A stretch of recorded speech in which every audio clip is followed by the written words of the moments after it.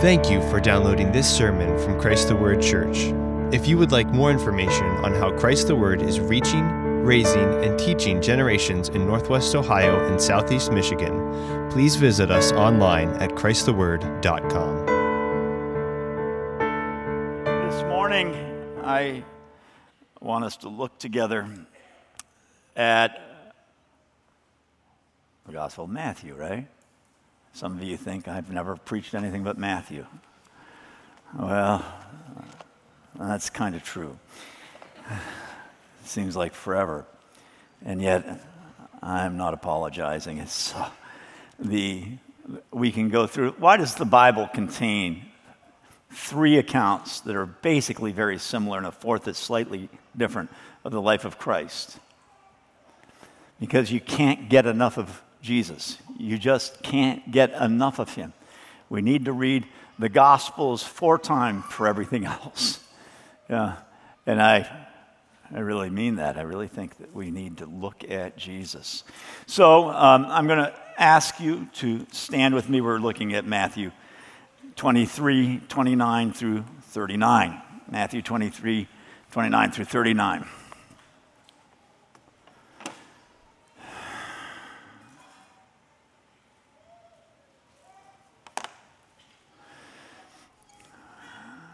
Woe to you, scribes and Pharisees, hypocrites!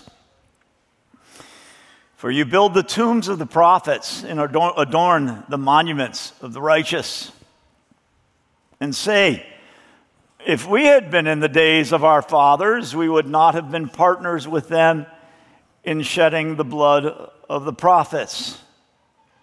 Fill up, then, the measure of the guilt of your fathers. You serpents, you brood of vipers, how will you escape the sentence of hell? Therefore, behold, I am sending you prophets and wise men and scribes. Some of them you will kill and crucify. Some of them you will scourge in your synagogues and persecute from city to city. So that upon you may fall the guilt of all the righteous blood shed on earth, from the blood of righteous Abel to the blood of Zechariah, the son of Berechiah, whom you murdered between the temple and the altar. Truly I say to you, all these things will come upon this generation. Jerusalem, Jerusalem, who kills the prophets and stones those who are sent to her. How often I wanted to gather your children together the way a hen gathers her chicks under her wings, and you did not want it. Behold, your house is being left to you desolate. For I say to you, from now on, you will not see me until you say, blessed is he who comes in the name of the Lord. The word of the Lord. Remain standing with me, all right, while we pray, and lift your arms as we ask God to bless the reading and teaching of his word. Father, we come to you this morning needing you and needing your Spirit. You've promised not to withhold your Spirit, so give him to us as we look at your word together with this morning, we pray. In Jesus' name, amen. Thank you. You may be seated.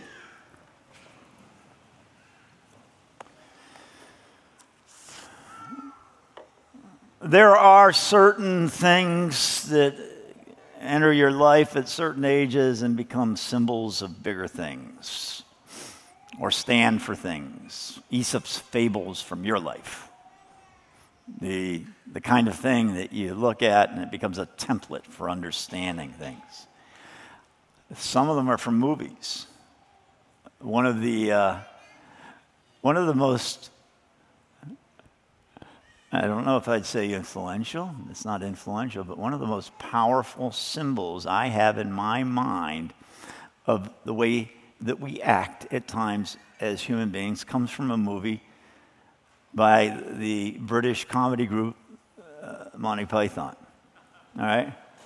And once you've seen this movie, you'll recognize certain behaviors of people in light of one of the initial scenes in the movie. It's about King Arthur. It's called The Life of Brian. It's about King Arthur, and he's traveling through a forest, and he comes to a bridge. How many of you know this scene? Yeah, he comes to a bridge, and there are 2 knights fighting, and a black and a green knight, and the black knight wins the battle. And King Arthur compliments the Black Knight and says, "You're a worthy knight. I'd like to have you come and fight with me. I'm seeking the best knights in the whole kingdom.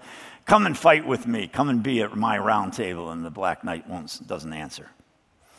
And Arthur says, "Oh, well, you make me sad, so be it." And he starts to ride by towards the bridge. Black Knight speaks for the first time. "None shall pass." Arthur says, "What?" Black Knight says, he says, "None shall pass." Arthur responds, "I have no quarrel with you, good Sir Knight, but I must cross this bridge." Black Knight says, "Then you shall die." Arthur says, "I command you, as king of the Britons, stand aside." The Black Knight says, "For this you shall die. I move for no man." And so King Arthur says, "Well, so be it." He draws his sword. There's a short battle. Arthur doesn't have the heavy armor on.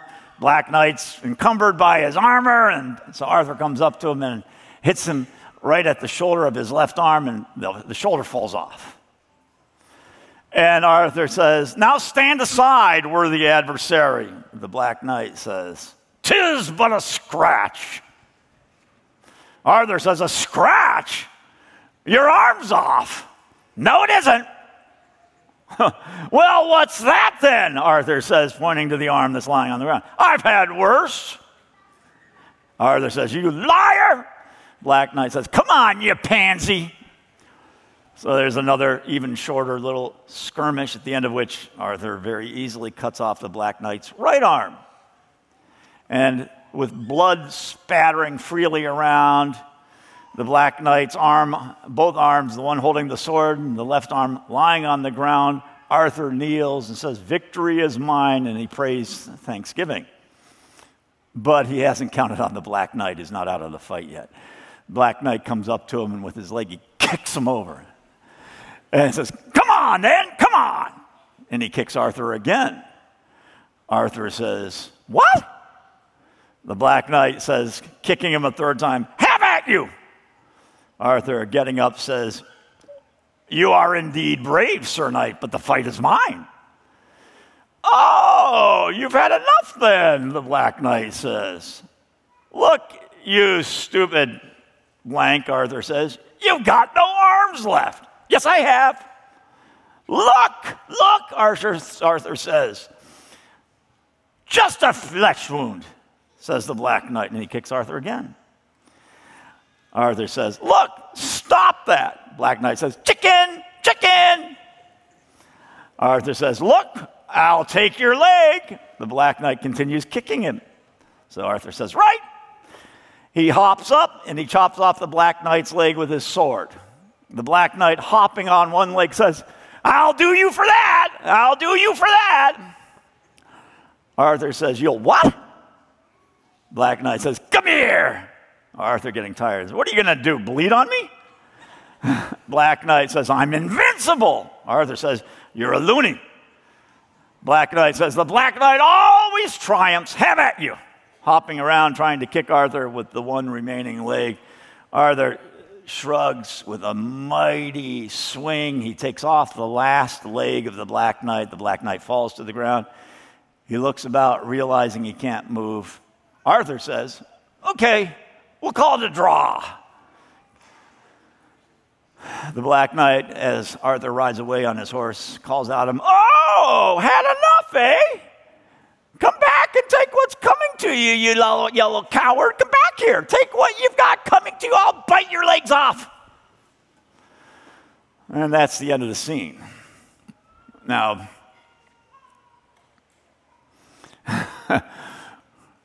we're in a portion of the Gospels where Jesus is in the midst of intense conflict with his religious foes. And Jesus is, in a very kind way, as Arthur is kind here and not wanting to crow over his foes, but he's wiping the floor with them. He's just wiping the floor with these Pharisees that he's pronouncing his woes on.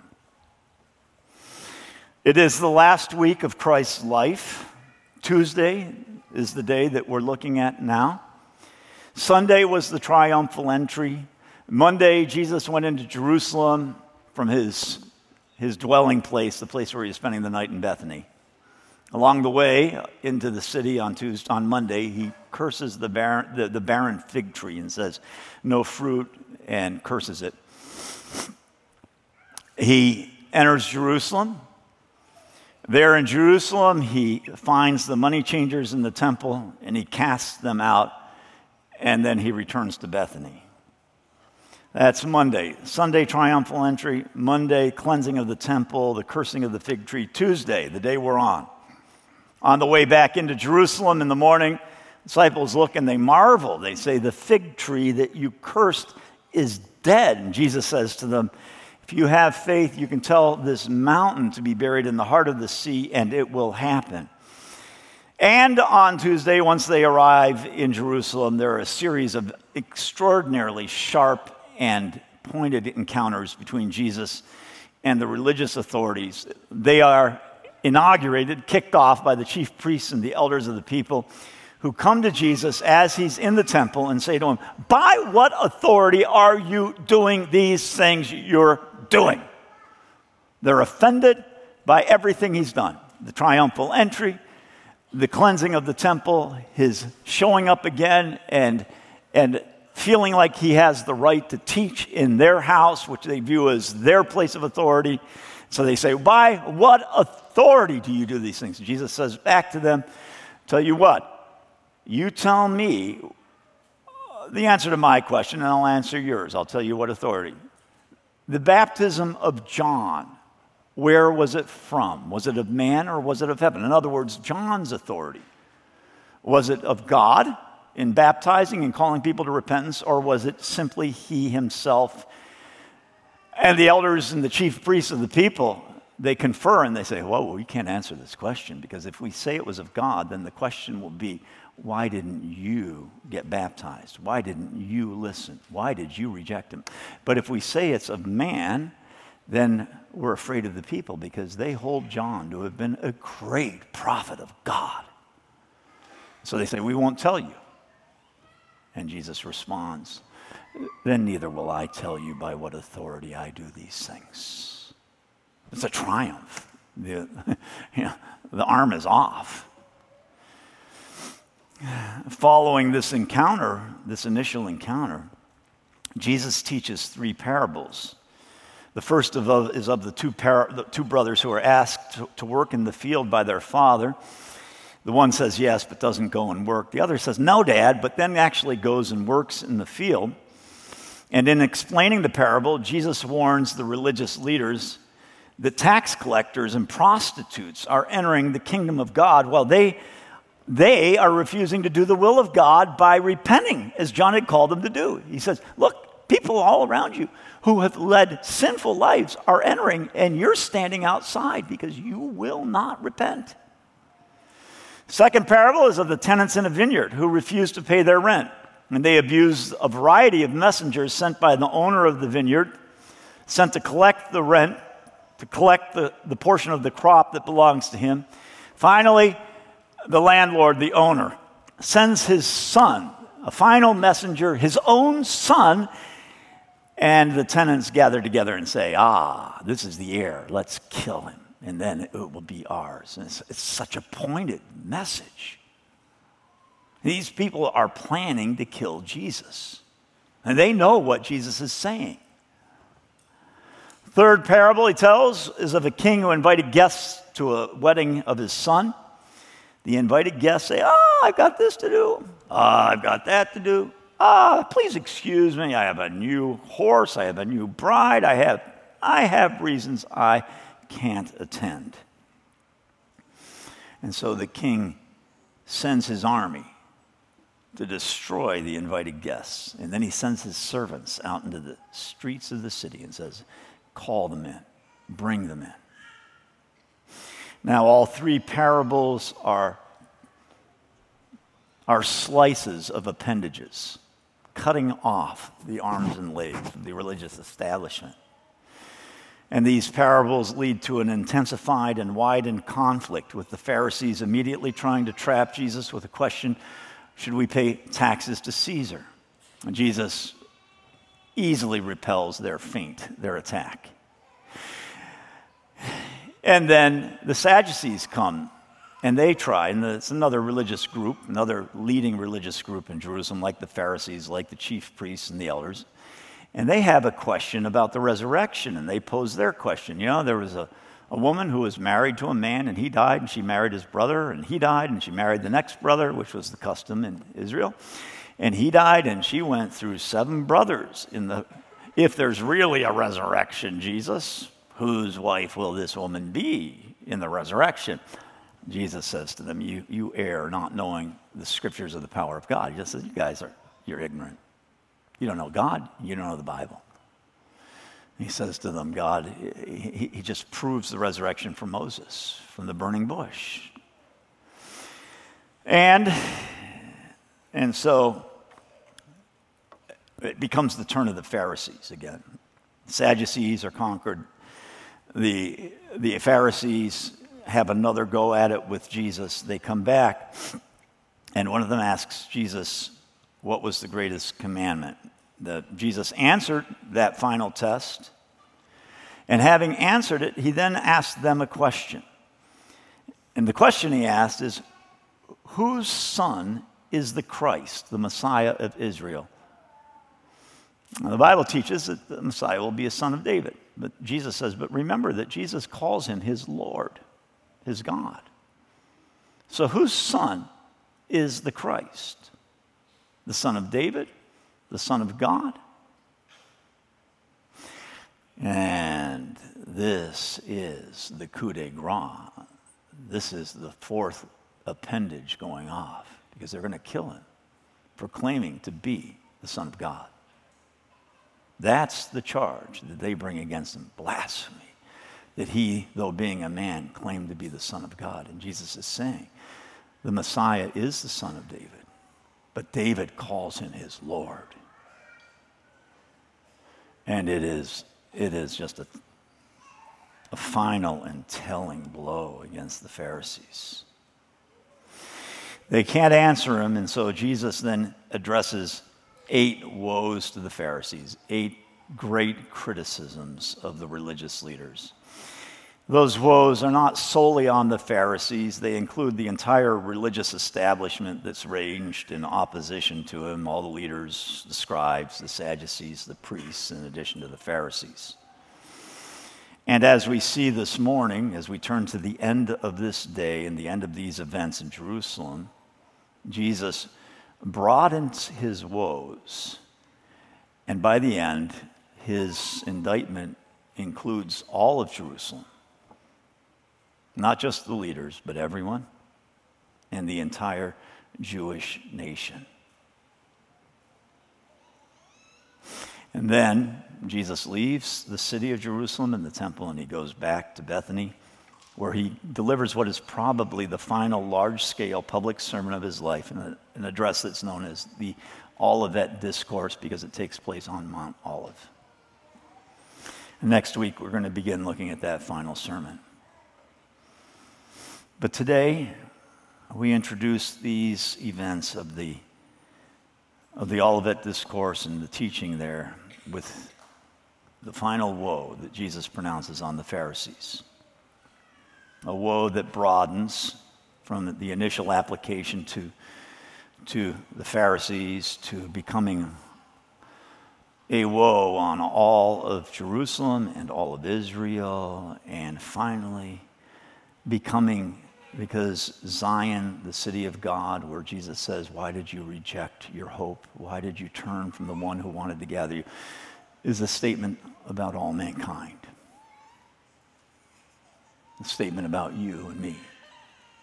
Why do you not listen to God? Why do you think you can win against God? Why do you not recognize that you're defeated, that you're down to just a bloody trunk and a mouth with no power left? Why don't you understand it? Why do you continue, as Jesus said to Paul as he was calling him, why do you kick against the goads? sharp thorns that the driver of the cart would use to get the ox to go. Why do you kick against it? I'm in charge. So we're in the midst of a passage that is a segue in Christ's teaching and in Matthew's account of this day. They both transition here. Jesus turns to the Olivet Discourse. Matthew transitions from the teaching in the temple to the teaching on the Mount of Olives. And Jesus, in his final woe, says to the leaders of the Jews, "Woe, woe on you.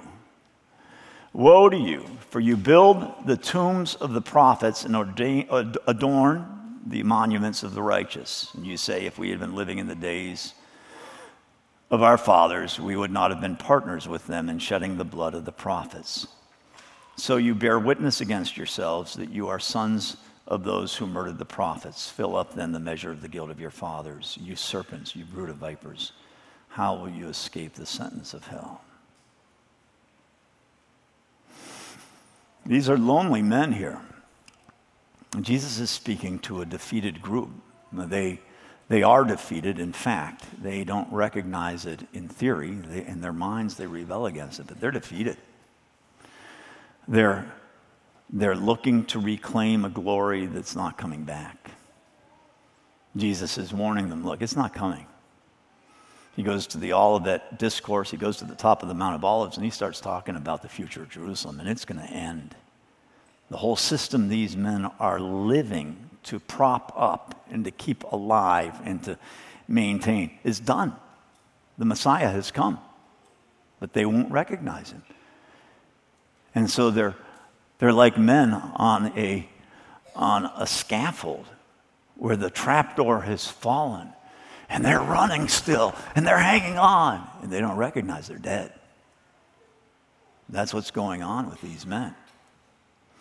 They're at the end of centuries of silence from God, centuries of shame for the Jewish nation, shame that includes no longer having a Jewish king, but an Idumean, an Edomite king, Rome, having conquered them and having made them just a vassal state. These leaders are trying to appease Rome on the one hand and the religious zealots on the other, and they're just working as hard as they can to keep the system going, which, of course, just happens to be the system that puts their bread on their table, their shekels in their wallet, all right? They're not altruistic in this. They're saying, God. But the reality is it's me, my wallet, my reputation, my pride. And so Jesus says to them, hey guys, you don't have standing with God just because you refuse to admit the truth about yourself. This is true in all of our lives. You may not want to admit the truth about who you are to God or to other people. You may want to say, I'm a pretty good person, I'm a pretty fine fellow, I'm a pretty good-looking woman, I'm righteous, I have my act together, and to act and convince others that you are the cat's meow, that you really are the person you appear on Instagram, that you really are as cool as you present yourself, that you have it together, right? None of us wants to be looked at and to be understood as just a farce. Jesus is saying to the whole religious establishment and to you and me, you're a farce.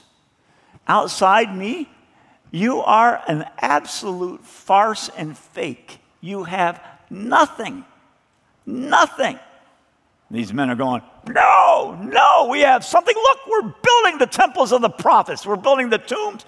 We're adorning the monuments. We understand what's right. And of course, this is exactly how we respond when God comes to us and says, you're a fake. We say, no, I'm not a fake. I'm not a fake. I understand the people who are the fakes, and they were in the past. I'm not like them. We virtue signal, right? We go out and we build the tombs of the prophets. And we say, I'm not a bad guy. I know who the bad guys are. They're there, or they're there, or they're there, but they're not right here. A few years ago, started riding my bike down River Road towards Grand Rapids. I haven't done it for a while, but I do drive it. And it was the lead up to the election a few years ago that I started noticing 4 houses in a row. 3 of them had Biden and Black Lives Matter posters in their yard. The one at the end had a big Trump-Pence sign. And I thought, okay, a little neighborhood war going on here, but once the election's over, those signs are going to disappear. Oh, no. Those signs are there. They've become bigger,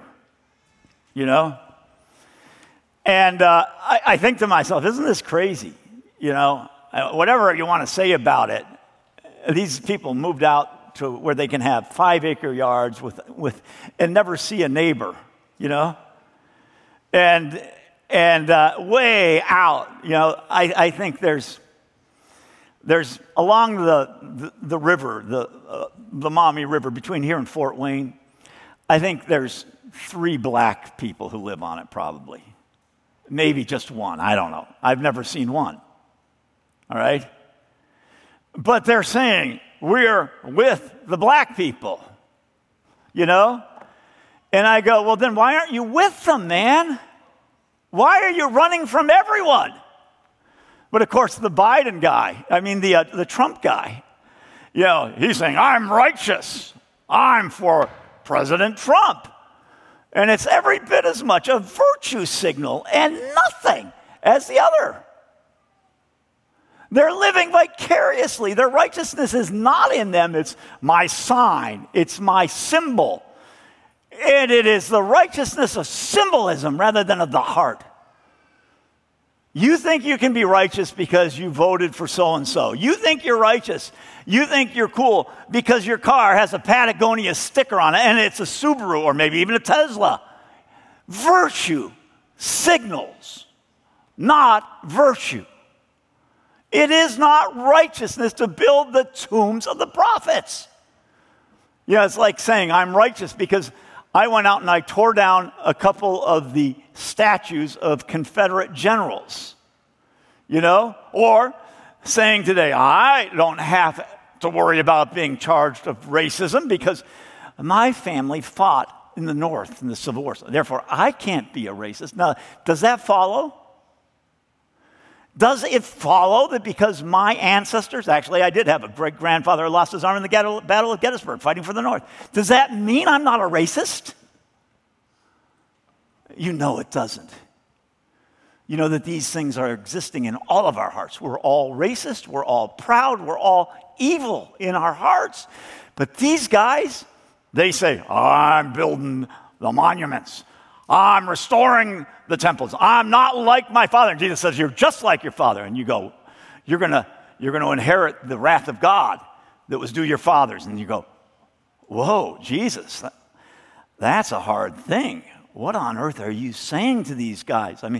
They're building the temples or the tombs. And by building the tombs, aren't they renouncing the deeds of their fathers? Aren't they saying, no, we're not? We don't want to be included with them? And Jesus knows that these men are going to kill him. And so he says to them, yeah, you're out there building the tombs. You have your Patagonia sticker on your car, don't you? Patagonia, Subaru, Biden, Black Lives Matter, Trump. It's the same thing. It's from opposite sides, but no difference. Your virtue, but your heart is evil. You're proud. You look down on people. You don't want to share what you have. You don't care for others. You really want the chief seat at the weddings? You want to be the big dude? You want to be envied? You want to be the cool one? And Jesus says, yeah, on you is going to come all the wrath of God. Now you understand that virtue signaling, coming to a good church, homeschooling your kids, all the things you point to as your points of virtue, mean nothing in the absence of repentance before God. One of the saddest moments in my life as a pastor was talking to a man who was losing his family and everything he held dear because he would not leave his sin behind. And he looked at me and he said, why is it going so well? And he named a couple other men in the church. And he said, I read the Bible with my children. I've done the things they've done.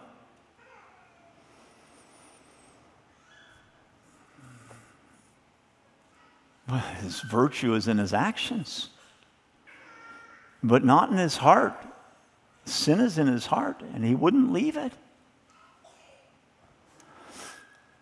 You understand that you have no virtue before God? I hope you do. That there is nothing in you that God looks at and says, oh, I love that, unless it's his son. God speaks through the prophet Zechariah, and he says, in the last days I will pour out on the house of David and on the inhabitants of Jerusalem the spirit of grace and of supplication, so that they will look on me whom they have pierced, and they will mourn for him as one mourns for an only son, and they will weep bitterly over him like the bitter weeping over a firstborn. This is the last days. It's not the days of Christ. It's in the last days. In the last days, God will pour out a spirit of grace and supplication, so that those on whom his spirit descends will look on Jesus Christ, who God describes as me. He says me, whom they have pierced, whom they have put on the cross, and we will weep for him.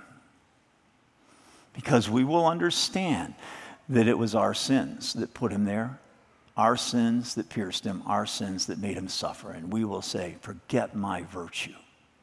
Forget it. I need the virtue of Jesus Christ. Jesus goes on, and he says to these men, you know what? And he says, the proof that you are no different than your fathers is in the treatment you've accorded the messengers that God has sent you. Jesus says, on account of this, behold, I'm sending you prophets and wise men and scribes. Some of them you will kill and crucify. Some of them you will flog in your synagogues and persecute from city to city, so that upon you may fall the guilt of all the righteous blood shed on earth, from the blood of righteous Abel to the blood of Zechariah, the son of Berechiah, whom you murdered between the sanctuary and the altar. Truly I say to you, all these things will come upon this generation.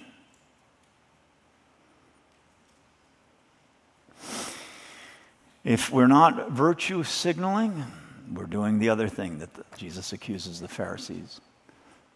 Killing the messenger. Killing the messenger. People run.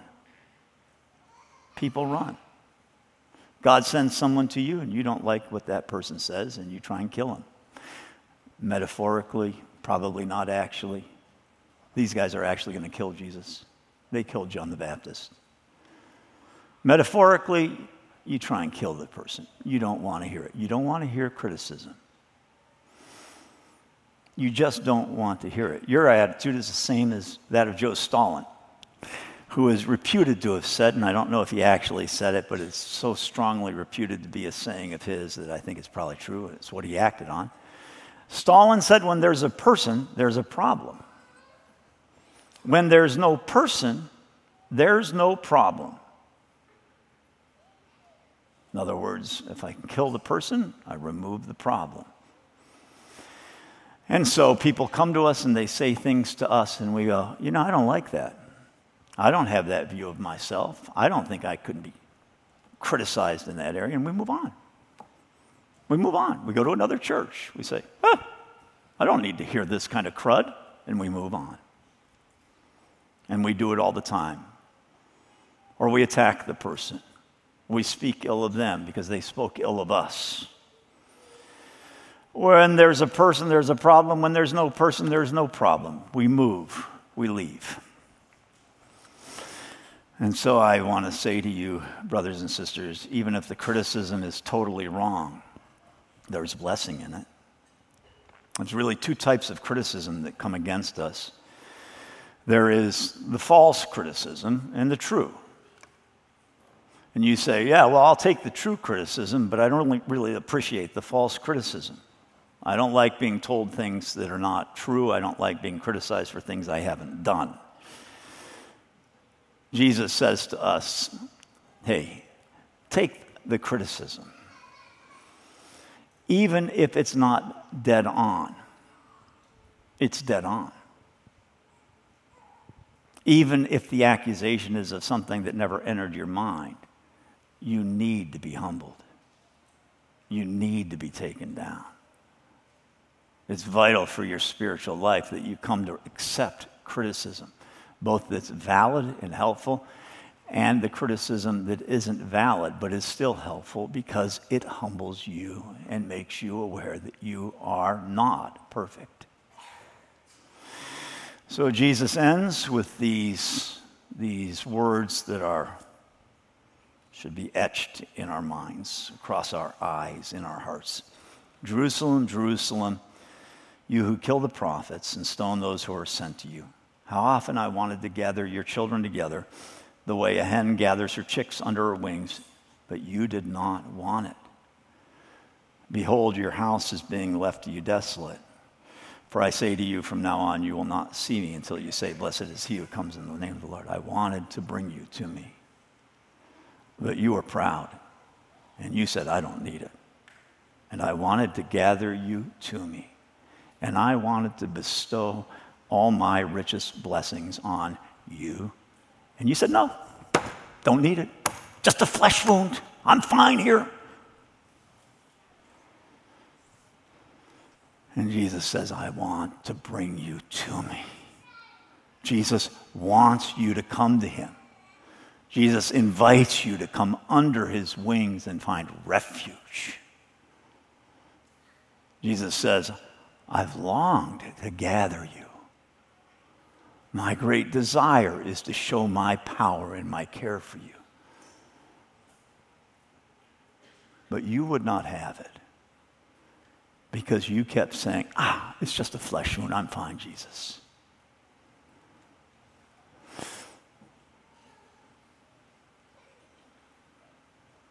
Let us pray. Heavenly Father, we pray that we will stop describing our sin as flesh wounds. May we understand that these wounds are deadly and drive to the heart. Help us not to be proud. May we accept what the prophets and teachers, the scribes who you send, say to us. May we listen, Father, and not rebel. Deliver us from our pride. In Jesus' name, amen.